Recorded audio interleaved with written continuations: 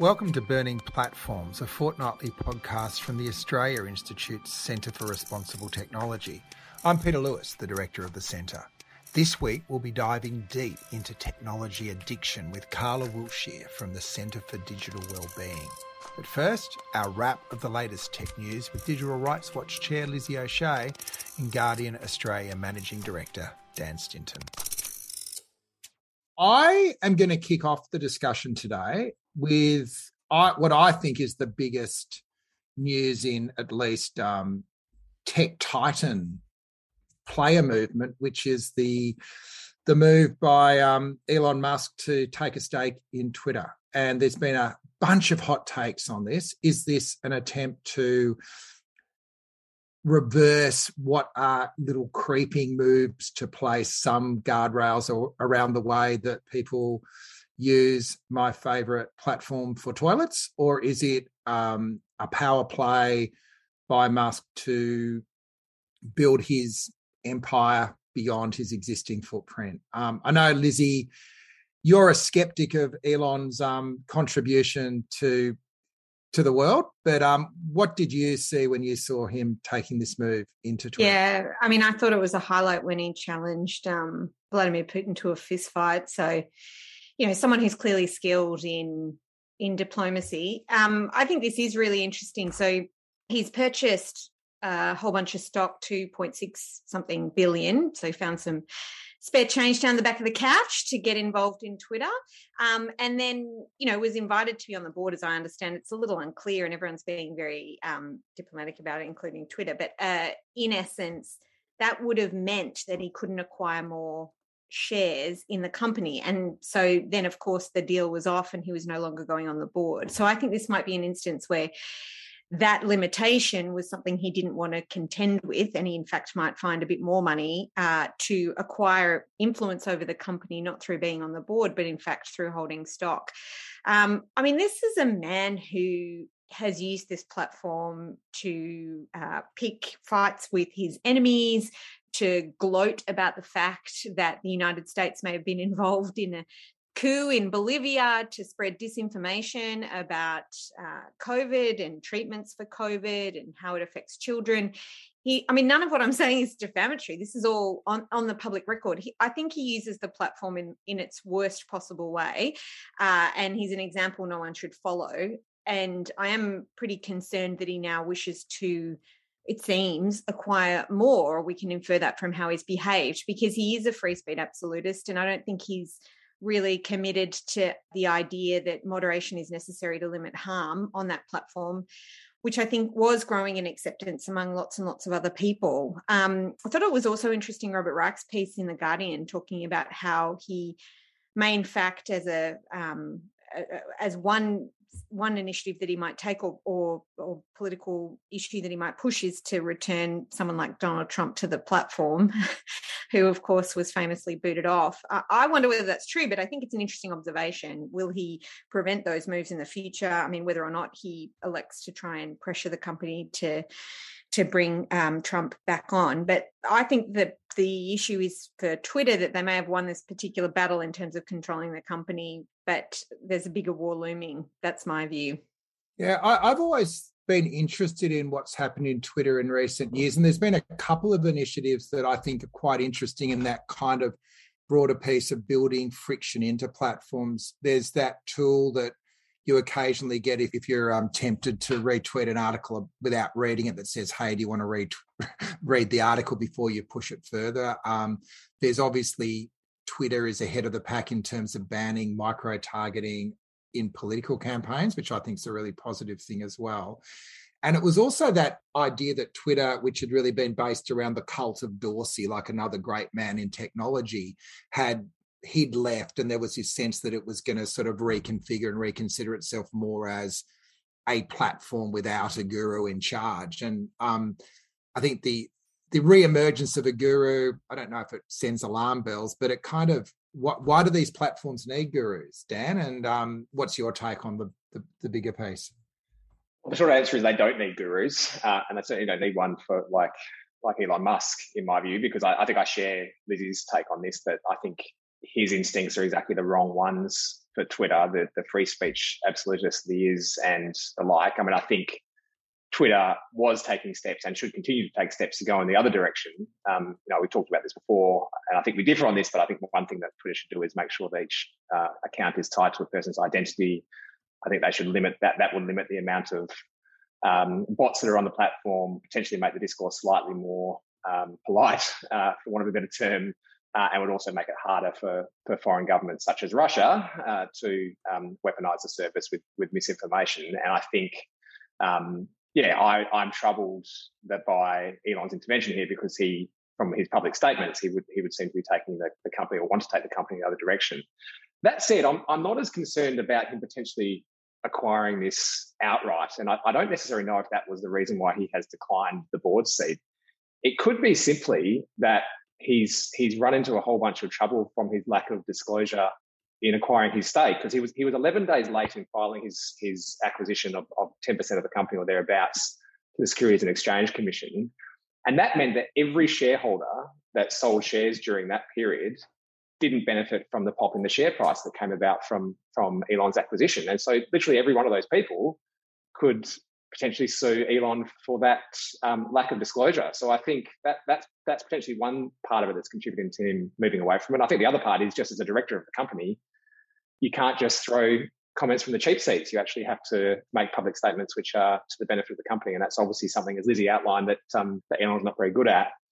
The other point I'd make, and I'll finish my monologue, the other point I'd make, though, is it could also just be a purely commercial exercise, because if you look at Twitter, I kind of regard Twitter as very similar to a publisher in a sense, in that it's got a huge cultural influence and huge influence over the debate, but yet it hasn't realised that from a commercial point of view, certainly not to the extent that Google and Facebook and Amazon have.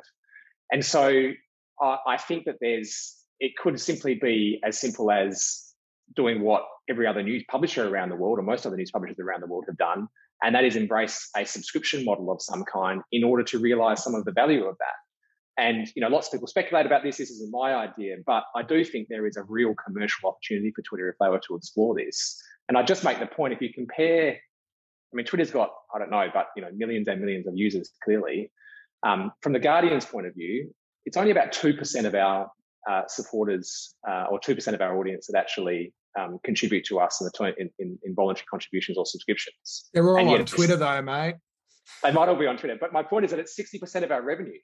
So if Twitter was able to convert 2% of its massive audience, I think its commercial fortunes could be substantially improved. And so it could have just been a purely commercial, or that could have been one of the major considerations of why Elon is involved in this. But I guess we'll see. I guess we'll see whether he's going to rally the troops and look to buy it outright in time. I guess time will tell. Now, Carla's done something that no one has ever done in this forum, which is politely put up her hand. But Carla, welcome. And are you a Twitter user? I don't use that much Twitter, but I do think Dan's picking up on a really important point, and that is, and I twist it around the other way. A lot of the way in which Elon has made his money is through hype of his own products.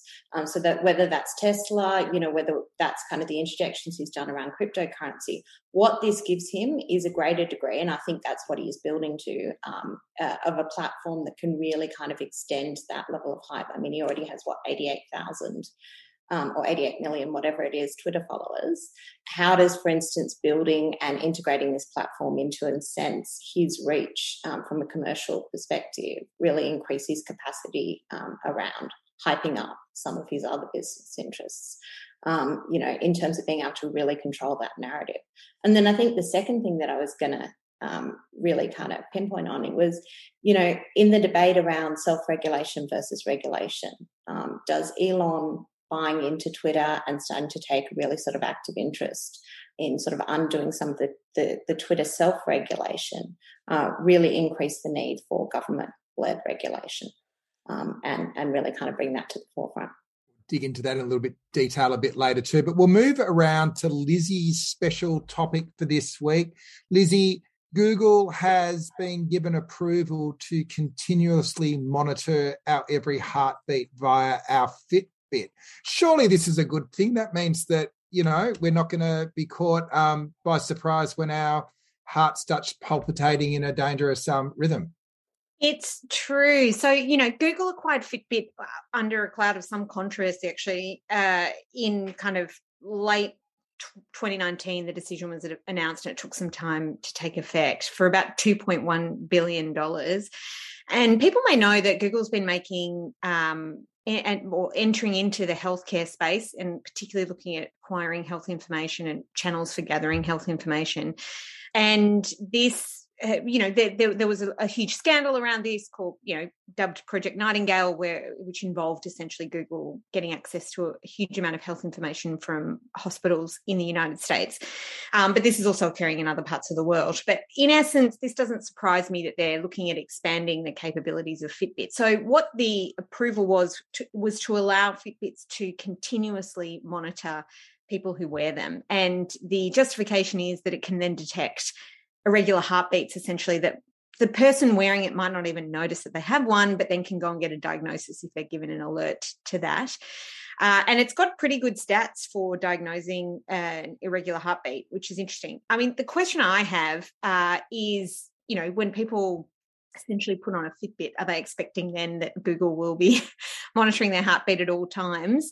And what kind of capacity is there to turn that off, for example? But also, I do wonder whether this is the big thin end of the wedge. Like, this is hugely valuable information. It's got utility not just for diagnostics and for health-related issues, but also all sorts of other potentials there, I think, in terms of what Google's business model is, knowing more about customers and influencing them in all sorts of ways. And there's a physiological component to that as well as a psychological one. And so, I think that this may be a reasonable justification in some respects from a diagnostic perspective. But really, I think we've got a big problem when a massive company like Google continuously gets access to more and more data about ourselves, especially in a context in which, traditional regulation of health information has not really considered that a tech company might be collecting information from someone from a device that's probably not considered a medical device. And so the regulatory framework potentially, and all around the world, obviously, which is different in different jurisdictions, may be pretty ill-equipped to deal with this. And you can see how it could fall into a gap.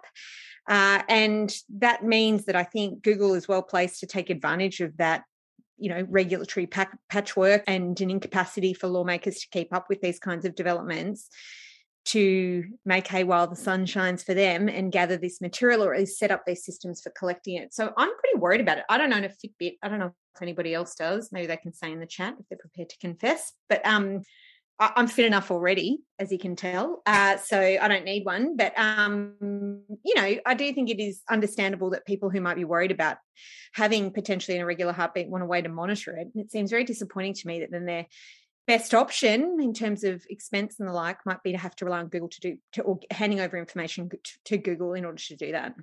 But Dan, it's a challenging issue, isn't it? Because on the surface, people will say, yeah, that's a good use of intrusive technology. Where's my Fitbit? Yeah, in isolation, if this is the only reason they are collecting this data, I think it is an unambiguously good thing. The problem, though, just picking up on Lizzie's point, is it's Google collecting it.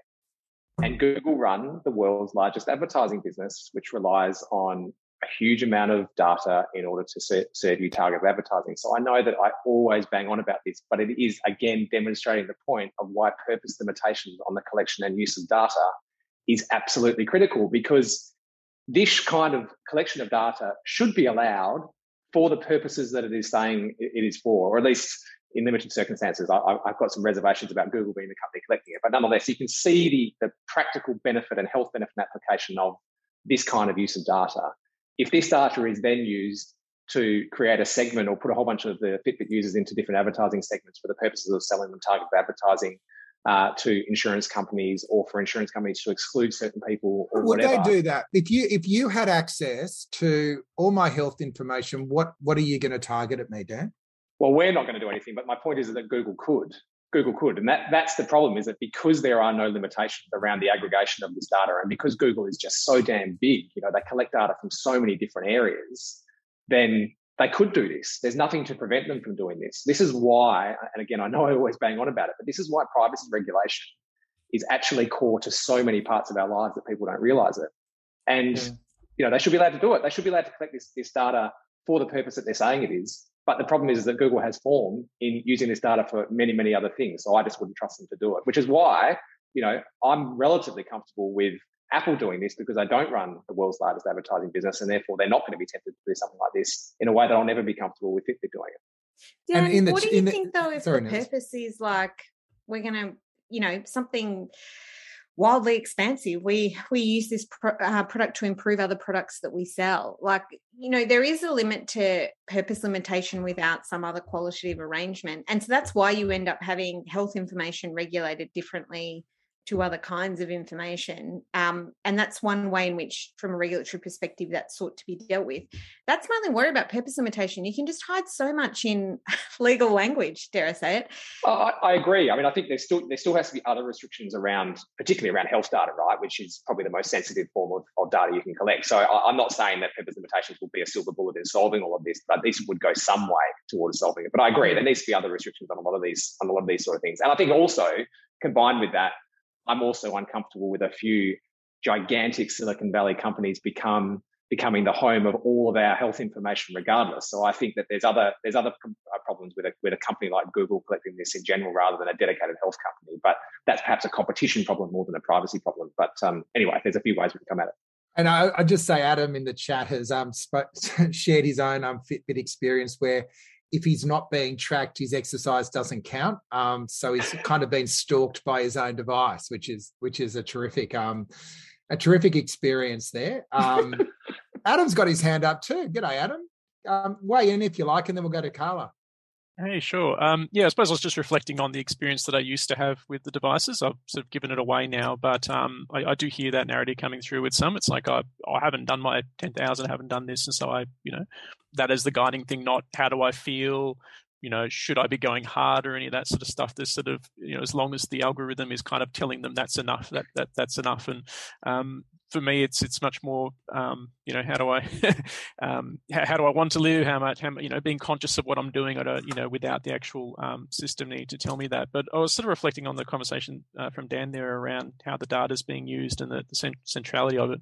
And I've got a lot of those concerns, but at the same time, there's sort of is there a flip side to it that could be positive? And I think, one example is, I think there is a health insurer that does give you some kind of rewards or some kind of reduction if you prove that you're doing X number of exercise, and then, through a tracking device. And so there's a potential consumer benefit then. But on the flip side, we all know our private health insurance keeps going up and up. And it's even during the pandemic when, no one could go out and actually do anything, like how are costs still going up in that sense. But, to sort of summarize, I think, well, on the flip side, if there is a way to incentivize positive health behavior change and use that data to sort of prove it, maybe there's a good thing. But I think that gets tied up in discrimination laws around maybe people that just choosing not to have that lifestyle and therefore would feel, well, wait a minute, am I subsidizing the fit? Whereas the fit feel like we're subsidizing the unwell. Yeah. So that point you've made there. Yeah, sorry, Peter, one quick point. That point you've made there as a benefit is exactly the reason, or one of the main reasons I'm really uncomfortable with this, because the whole point of, collective insurance, if you like, is that the collective health of the population supports the insurance of everybody, not just those that are the fit and healthy. And I think the more we go down this path of relying on this in order to determine insurance premiums, the more we're going to be discriminating against people that are unable to keep themselves healthy, which is exactly the wrong direction in my view. Sorry, Peter. Go, Carla. What's your take? Yeah, no. Well, first of all, picking up on Adam's point, and we'll get to addiction later in the show, but wearable tech and wearable tech's impact in terms of exercise addiction is kind of one of the known correlations, particularly in the sort of, the psychology industry. And so I think there's a huge piece around that as well in wearable tech. But, I think one of the other things is to not necessarily see this as just health data. So one of the things that, recent studies have shown, and there was a big study to come out of China recently, is that heart rate is a fantastic predictor of mood. So you're not just collecting health-related data, but you're really collecting some deep profiling data around mood in different locations, mood throughout the day, and how that then correlates to data which can be used for commercial purposes down the track is a really interesting piece. From gait last week to mood this week. Gets deeper and deeper. Now, finally, Dan, you're celebrating. You're feeling a tad triumphalist with the news media bargaining code that you championed, with my active support now being embraced in both the US and Canada. So are we ready for a global tour to show the world how to do this properly? Yeah, so perhaps an obvious news agenda item for me this week, but nonetheless, let me give a bit of background for everyone. So there's two substantial pieces of legislation forming in North America that are based on Australia's news media bargaining code. So firstly, in the US, a few months ago, Democratic Senator Amy Klobuchar introduced a piece of legislation called the Journalism Competition and Preservation Act. And effectively what that would allow publishers to do is bypass the antitrust rules that prevent them from collectively bargaining with Google and Facebook.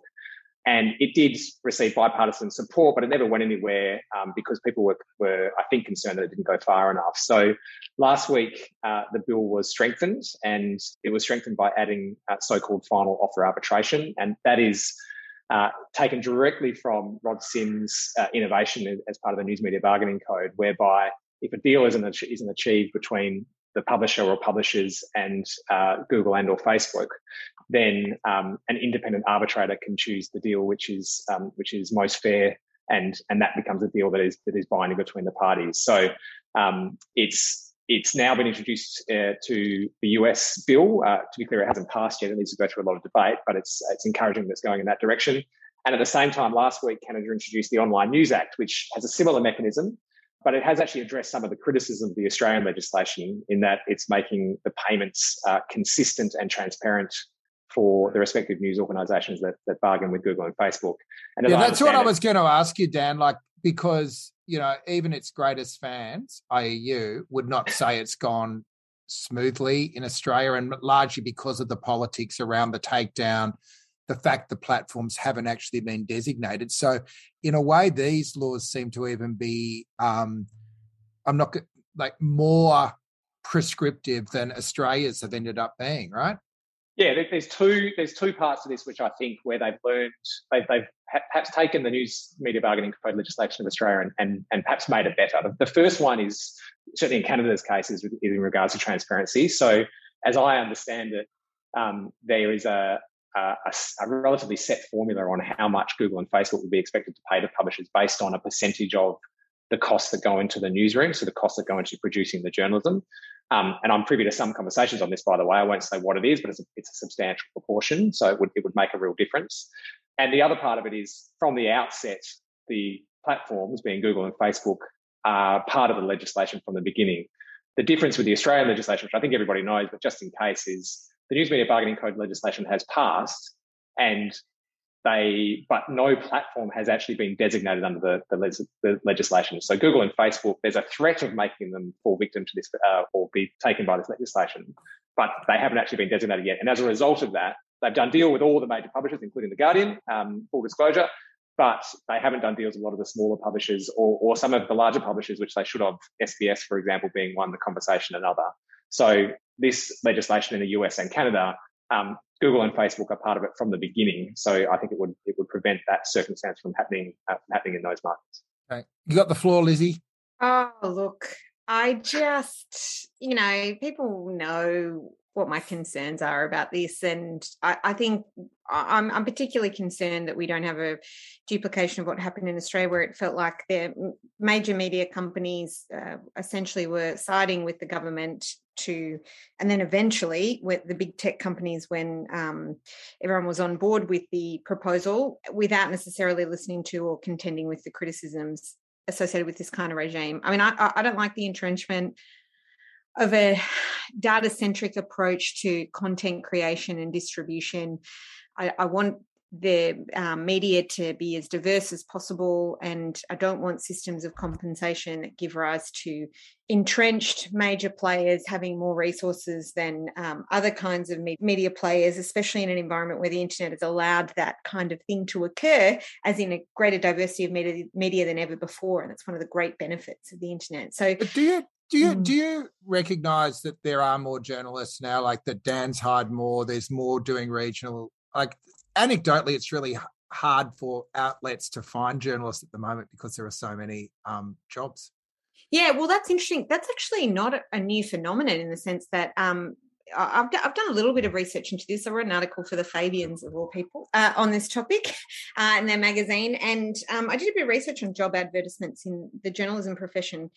And it is a bit more of a complex picture than you might imagine from... No one gets a job from an ad in journalism, Lizzie. No. So vacancies and stuff like that, of course. But I suppose what I'm saying is I think the jobs of journalists have also changed, and that's a function of how this regulation works, in that you do then become beholden to the content distribution model of platforms, which means the content that you produce and create does look different from what it might have looked in previous times. Now, there's responsible media organisations, The Guardian largely being one, I think, that don't necessarily engage in the worst kind of behaviour. But there's plenty of other media organisations that have used this to scale up a certain kind of content manufacturing that then gets distributed in a particular way that's optimised for those platforms. And that is hugely negative in that it is about clickbait, but it's also about sensationalism. It's about creating content that might allow people to find a particular rabbit hole, get sucked into it. You know, Sky News is the prime example, a media organisation that has optimised itself for the online world and makes use of but surely with a more stable cost base, the news sites don't have to go chasing the clicks as hard. Like there is an argument that says stability leads to a stronger... I appreciate that's an argument. I'm not sure that's been borne out, though. My observation, I mean, look, it's maybe too early to tell. It's not been that long that the bargaining code has been in place, but I'm not convinced that stability will give rise to improved quality journalism. I think what we'll see is the tail wagging the dog, I suppose, in terms of the objectives of this legislation. We'll see the social media companies and their algorithm for distribution determining what that journalism looks like, not in a complete way, but certainly in quite an influential one. And that's a pretty big concern. Like there is obviously a problem that lots of people are trying to contend with the loss of gatekeeper status of journalists in the social media age. And we have to contend with that in different ways. I don't think we want to return to a situation where journalists were the only gatekeepers of information, because that had a particular problem.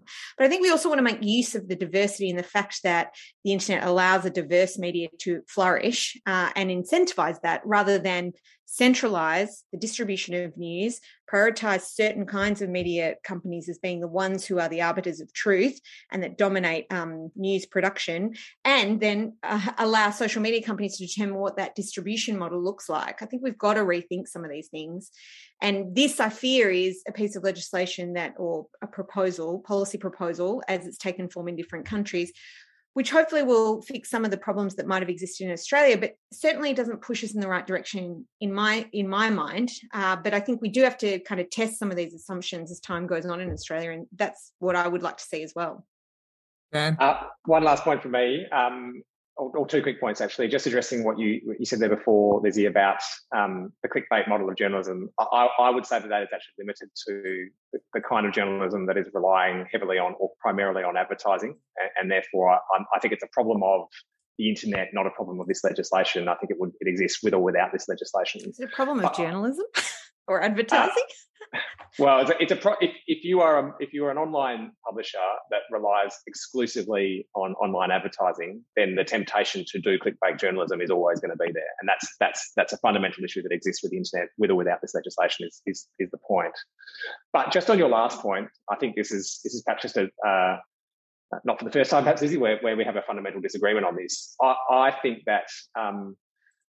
I've said this before, the best thing about the internet is everyone became a publisher, and the worst thing about the internet is anyone became a publisher. And I would regard the kind of journalism that the mainstream news media organisations do, like The Guardian, but also a lot of the journalism that News Corp does as well, is a different kind of content to what we see from some of the smaller players, and therefore is more deserving of support. Journalism is a public good, and it takes professionals to create it. And therefore, the fact that more money from the platforms is going to professional news organisations which have these journalistic norms, I think is a massive positive of the legislation, not a negative.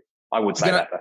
We're going to leave it there. I don't think our positions are changing fast on that particular issue. And it's a really good discussion, because there is a meeting point, which is, I think, a common recognition that we need to improve the quality of our public discourse and try to find ways of doing that, where traditional media that was built up in an industrial era is meeting head on with the information economy. And to Lizzie's point, it will play out over a number of years. The testing will be done in real life.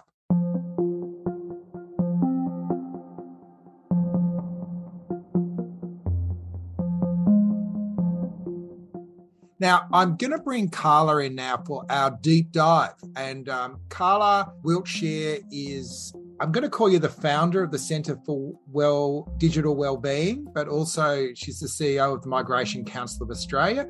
A bit like me, someone that has come to this area out of a sense of civic duty, I guess, a sense of lived alarm. And as many of you in this room will know, once you get into the politics of technology, it is highly addictive. And so I'm really interested, Carla, in what got you hooked on this issue, and then we'll open into the broader discussion on addiction and technology. Thanks, Peter. Yes, I think hooked is probably the right way to term it. And as an example of addiction, I have on multiple occasions forgotten to pick my kids up from school because I was so engrossed into listening to a podcast on tech addiction. If you're listening, Finn, Ella and Abby, I'm sorry again about that. But I came to it probably from a few different avenues. As Migration Council Australia, a lot of it really is in the social cohesion space and the impact of technology in terms of changing social cohesion trends. But then also as the mother of three small kids and parenting during a digital age, some of the deep concerns that myself and my husband had around technology really sort of drove a fascination and interest in the topic. Yeah, let's talk about watching our kids grow up in this age. And as somebody that's got now teenage kids, I watched with a degree of alarm, which I think is similar to yours. You're a little bit earlier on the journey of this sense of being caught into a system that was designed to hold kids there for longer. How's that played out in your life? Yeah. So, I think it's interesting. I think it's interesting how early and how often we introduce digital technology. And one of the conversations I was having the other day was the use that we have now of mobile phones as pacifiers. So our child's having a temper tantrum in a public area, or they're about to lose it, or we're in a cafe and we want some parent time. Instantly we hand them a mobile phone. Here's Bluey, Blue will solve your problems for you. And so one of the questions that we started to sort of ask fairly early on is, what impact does that have on young brain development, and particularly around, and from a policy side, very much, in terms of reaching those emotional development milestones, particularly around emotional self-regulation, what impact does that have? Then we go through the teenage years and we start to kind of really understand the way in which I think technology is changing neural pathways, and this real question of neuroplasticity and how technology interacts with that sort of risk-reward centres of our brains. That's a question, Carla. Yeah. I don't know if this is too big a question to ask, but it might just be good to ask at this point. How would you define addiction? One of my other hats is that I sit on the board of the Alliance for Gambling Reform here in Australia. So I'm big on kind of understanding the health impacts of something like gambling. And I think there's a lot of crossover with social media platforms, devices in the digital age.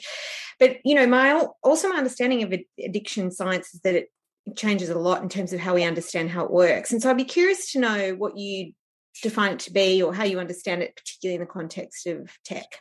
And this is absolutely fascinating, because this is this really big question about, substance addiction we understand really well. We know the neural pathways.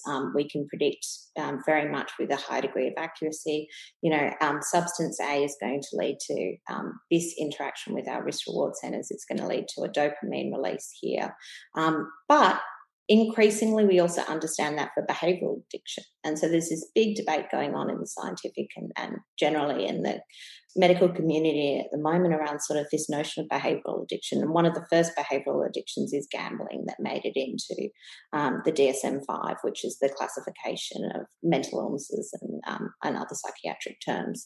But I think there is a mounting evidence to show that other forms of behavioural addiction, and this is where social media addiction, internet addiction, gaming addiction are really starting to gain traction. Certainly within the medical community, there is that increasing sense that you're seeing the same pathways. And I think, one of the easiest ways to kind of sort of narrow down behavioural addiction is, does the behaviour fulfil a deep need? Do you have a notion that you can't do without it? And do you pursue it while neglecting other aspects of your life, such as picking up your children from school? So, to some extent, I think those become sort of some of the key characteristics. But in terms of that risk-reward centre, certainly a lot of the kind of cutting-edge research is starting to show that gambling, other behavioural addictions almost follow those same neural pathways. And some of the neuroreceptors in the brain and the sort of genetic predispositions for substance abuse, are the same predispositions that lead to behavioural addictions as well. I perceive that you're a little skeptical of the addiction frame, Lizzie. So I may be assuming. So where do you? Oh well, it's just very difficult, I think, sometimes to pass out what is addiction and what is, I guess, having a really good game. No, more like you have to use devices now to engage in the real world. It's virtually impossible not to. Just like drinking in Australia particularly, I feel like so much of our socialisation occurs around drinking. It is very difficult to kind of determine where the line is between addiction and, I suppose, responsible use in a context in which there's so many structural factors that give rise to lots of engagement in the behaviour.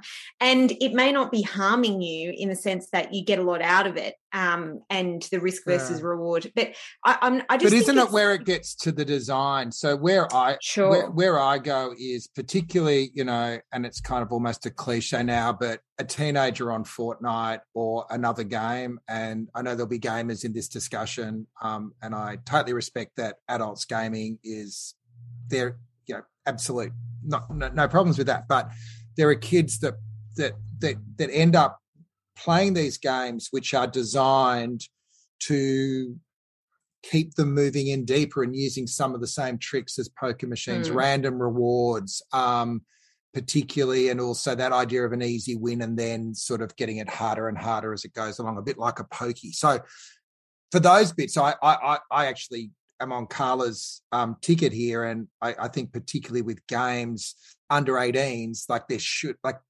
there are classifications in terms of content, in terms of sexualized content and violence, but not around the design of the games. And I do think that we need to confront that, because my experience is that the immersion of kids into technology have huge flow-on health effects as well.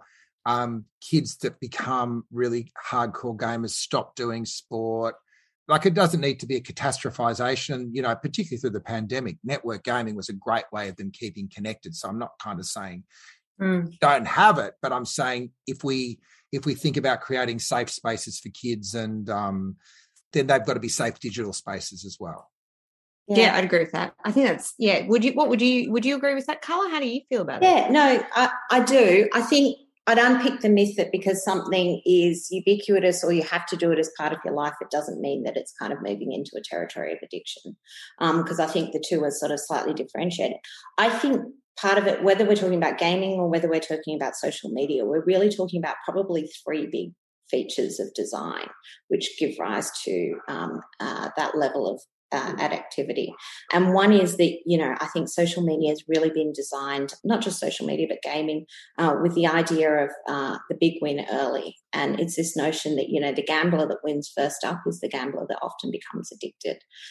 So, you get that you start training neural pathways and you get that dopamine hit really early in terms of a lot of social media. You get that buzz of validation. It's really interesting that, Facebook usage really shot up after the like was introduced as one of the key concepts. Once the like came in and you could get a level of social validation, that validation gave you a dopamine hit, and that really kind of went into sort of the neurological reward center of your brains and started that kind of neuroplasticity pathway started at forming and kind of self-reinforcing. I think the second one is really, and this is a great one to unpick, but that risk-reward loop. So, the same centers of our brain, the same parts of our brain that really kind of go to that sort of reward cycle are also the same centers that kind of, really touch on that notion of risk. And so, you're getting that really, really strong amplification of a pleasure response. So, if you always know you're going to get 10 likes, it's not nearly as exciting as posting something and not necessarily knowing what the response is going to be. Or likewise with gaming, it's those games where each level is a little bit hard, or each stage is unpredictable, and you don't necessarily know whether you're going to make it or not. That really, really enforces that habit. And then I think the third kind of thing is that a lot of tech is built with no stopping cues, which is really different from a lot of other things. If you watch free-to-air television, an ad will come on and it's a stopping cue. Or the show will finish and it's a stopping cue.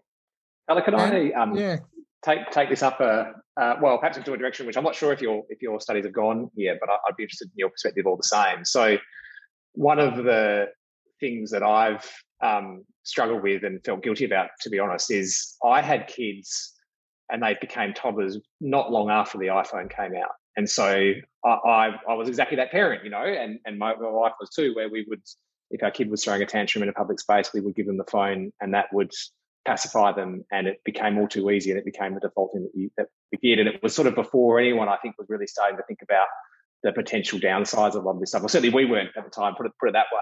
But even now, and obviously I care about this stuff given this forum, even now, if I reflect on the last 2 years of the pandemic, working from home, it was sometimes just the only way I could get work done was to give my kids an iPad and tell them to disappear for a while. And then 2 hours later, I'd come out of a meeting and forget that they were on it, and they'd spend half their day on it.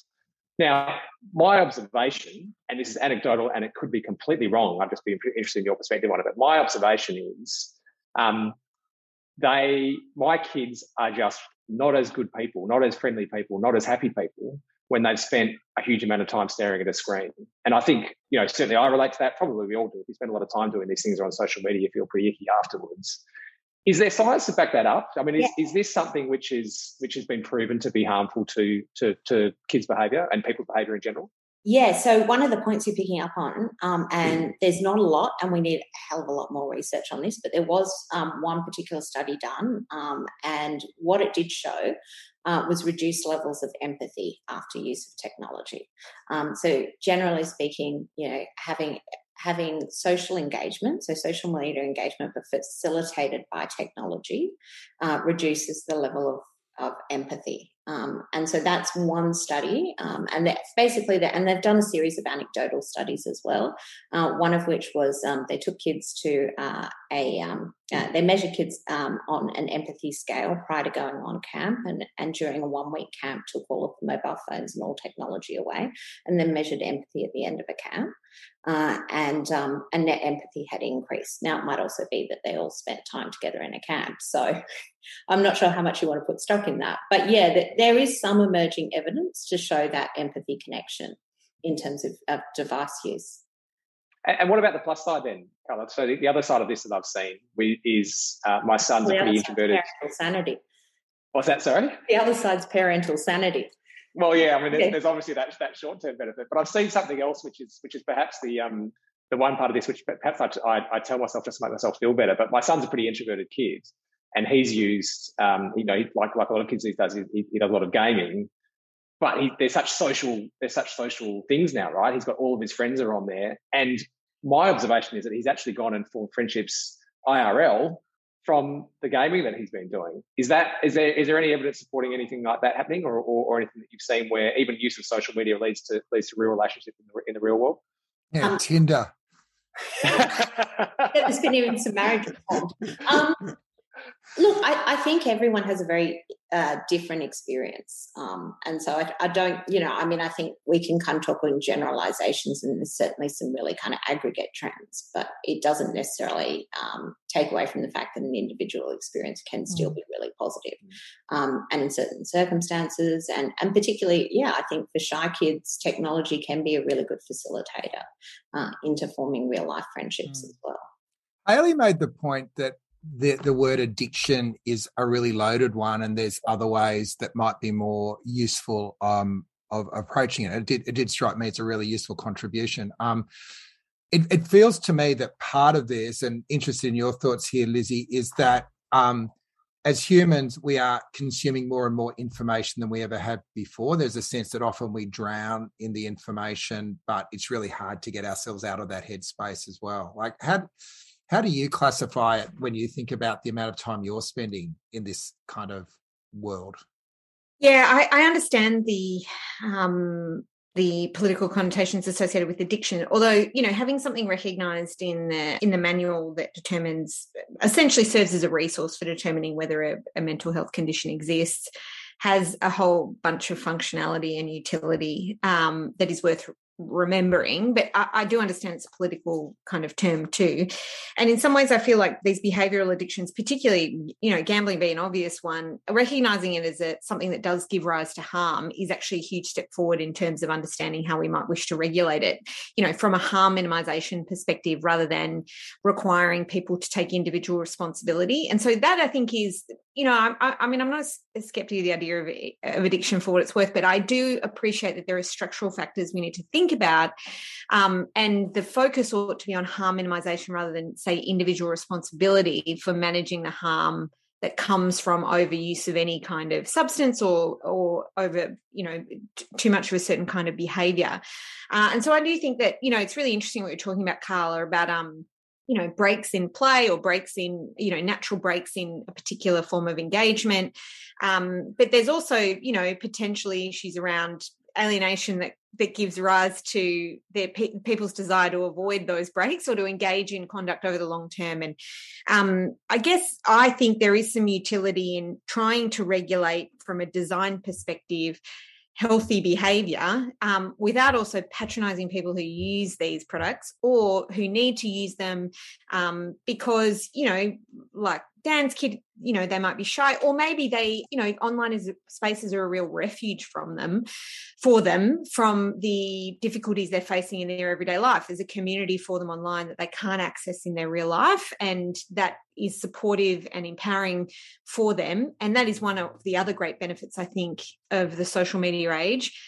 I don't think we should take that in isolation as a justification for allowing design features that do not encourage healthy use. But I think we do have to be careful about patronising people for using devices too much. And so the focus I would like to see is less on individual responsibility and more on design principles and regulating for that. But that is a challenge. I mean, Carla, do you feel like that is something that governments could do, regulate for Well, design? I was going to jump in here. So sorry.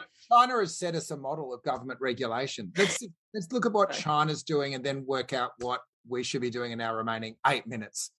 China has set a model. I'm not sure it's a model that any democratically elected government in Australia would follow, but it has limited gaming in particular to 3 hours per week for the under 18s, which has huge economic implications as well as social implications. It probably is an indicator that from a Chinese government perspective, there is a strong concern around the impact on a generation growing up without any form of tech regulation. People always typically make the observation of the Chinese that they think in terms of, the next century rather than the next election cycle. So I think, it is a question about whether or not this is very forward thinking. But then I think there's also some really big questions about how effective it is as a piece of regulation and how easy it is to get around it. Oh, just on that point is so I take your point. This is not something that a democratically elected government is likely to introduce anytime soon. But just taking aside the autocratic nature of this, do you think that? Park that for a second. Park that small issue over to the left there for a second. But do you think that this will actually result in beneficial outcomes for those kids? I think that kids who are highly, highly addicted are going to find ways around it. And my understanding is for about 35 UN, you can now purchase an adult's entry into gaming for a 2-hour period. So there are certainly ways around it. There's also growing now addiction to watching other people play games for long stretches of time. So, I think in some senses it's a hard measure, but it's not a measure that necessarily goes to some of the root cause issues. And I think probably you need to put some of the real world social policy, softer side of kind of regulation around the piece as well. So what are some of the other potential tools in the box here? Yeah, so I think that's really interesting. But I think, part of it is that to some extent, one of the great antidotes is real world deep connection. So upping our level of engagement in terms of sporting and in terms of other activities that bring us together. And I think possibly coming out of COVID, that's something that definitely needs to be looked at. That's not to say that we shouldn't be looking at tech-based regulation as well. I'm not sure that, I'm not even sure how in a country like Australia you go about a blanket ban like that. It just really wouldn't work. I'm not sure it's working in China either. But sorry, my last point. My point was just simply, would limiting, I guess as a parent, let me ask you another way. As a parent, would limiting your child's use to 3 hours a week have substantial benefits for the child in question? I think the evidence would suggest probably yes. But it's interesting. Adam Alter, who wrote a book called Irresistible at the start of it, before he wrote the book, went out and did a survey of every single person he could find. And one of the questions he asked is, would you rather have your phone shatter into a million pieces and break onto the ground, or would you rather break a small bone in your hand? And everyone under a certain age went for, I would rather break a small bone in my hand, which I think is very telling in terms of the level of addiction that the Chinese government is possibly trying to regulate around. Lizzie? I suppose my only worry is it's tricky to parent, especially in a context in which, we work really long hours and not everyone gets enough parental leave to be able to care for their children. So part of it is also that kind of structural problem rather than also the integration of technology into education. So I've said before that we're now in a world that once a kid reaches not even high school, but the end of primary school, and you're about to find this out, Lizzie, the best library in the world and the most toxic candy store are the one device, and there are no guardrails in there, and you're meant to work out a way of guiding your kid through that, and it's really, really hard. Well, I think it is actually one of the critical skills for the 21st century, being able to navigate the use of technology, which you will have to do every day of your life, most likely, and avoid it becoming harmful to you. This is the great skill you've got to give them. I think we could produce more resources, but sometimes I think we look at this problem as a problem with tech rather than a problem with how society is structured, where people have to work long hours, get paid less in this country. I think Adam Bant would tell me what the wage growth rate is, but I'm not going to Google it now. But the point being that there's bigger social problems that give rise to parents looking for quick fixes to keep their children entertained. And it's not necessarily a problem with technology, but it's also how we deal with the question of parenting, of social engagement, of investment in the social infrastructure outside of tech spaces that allows for a more functioning, healthy society. I agree, but I think to Dan's point, it's also the question about when do you introduce technology? Because most other addictive substances, we really do try and hold it back for quite a long period of time, both because, that period of judgment and that capacity to be able to self-regulate emotions, to be able to kind of deal with the complexities of the digital world and all of the hooks that really have the potential to get their hooks into you, it really comes with age as well. My son's school made it mandatory that he had to have an iPad for his schooling from year 4. This is a state school, by the way, and it was required. And it was, if you didn't do that, they would lend you one at school, but you're at a massive disadvantage. It's appalling. The big shift was 15 years ago, there was a computer lab and kids would go in and use the computer, and then it was vendor driven, bring your own device. And now, yeah. Anyway, we could go on for hours on this, but thanks, Carla, for being part of Burning Platforms today. You've been listening to Burning Platforms, a fortnightly podcast from the Australia Institute's Centre for Responsible Technology. It was recorded live at a virtual town hall on April 14. If you'd like to attend one of these discussions in real life, you can register at centreforresponsibletechnology.org.au. Burning Platforms was produced on Gadigal land by Jennifer Macy. Talk again in a fortnight.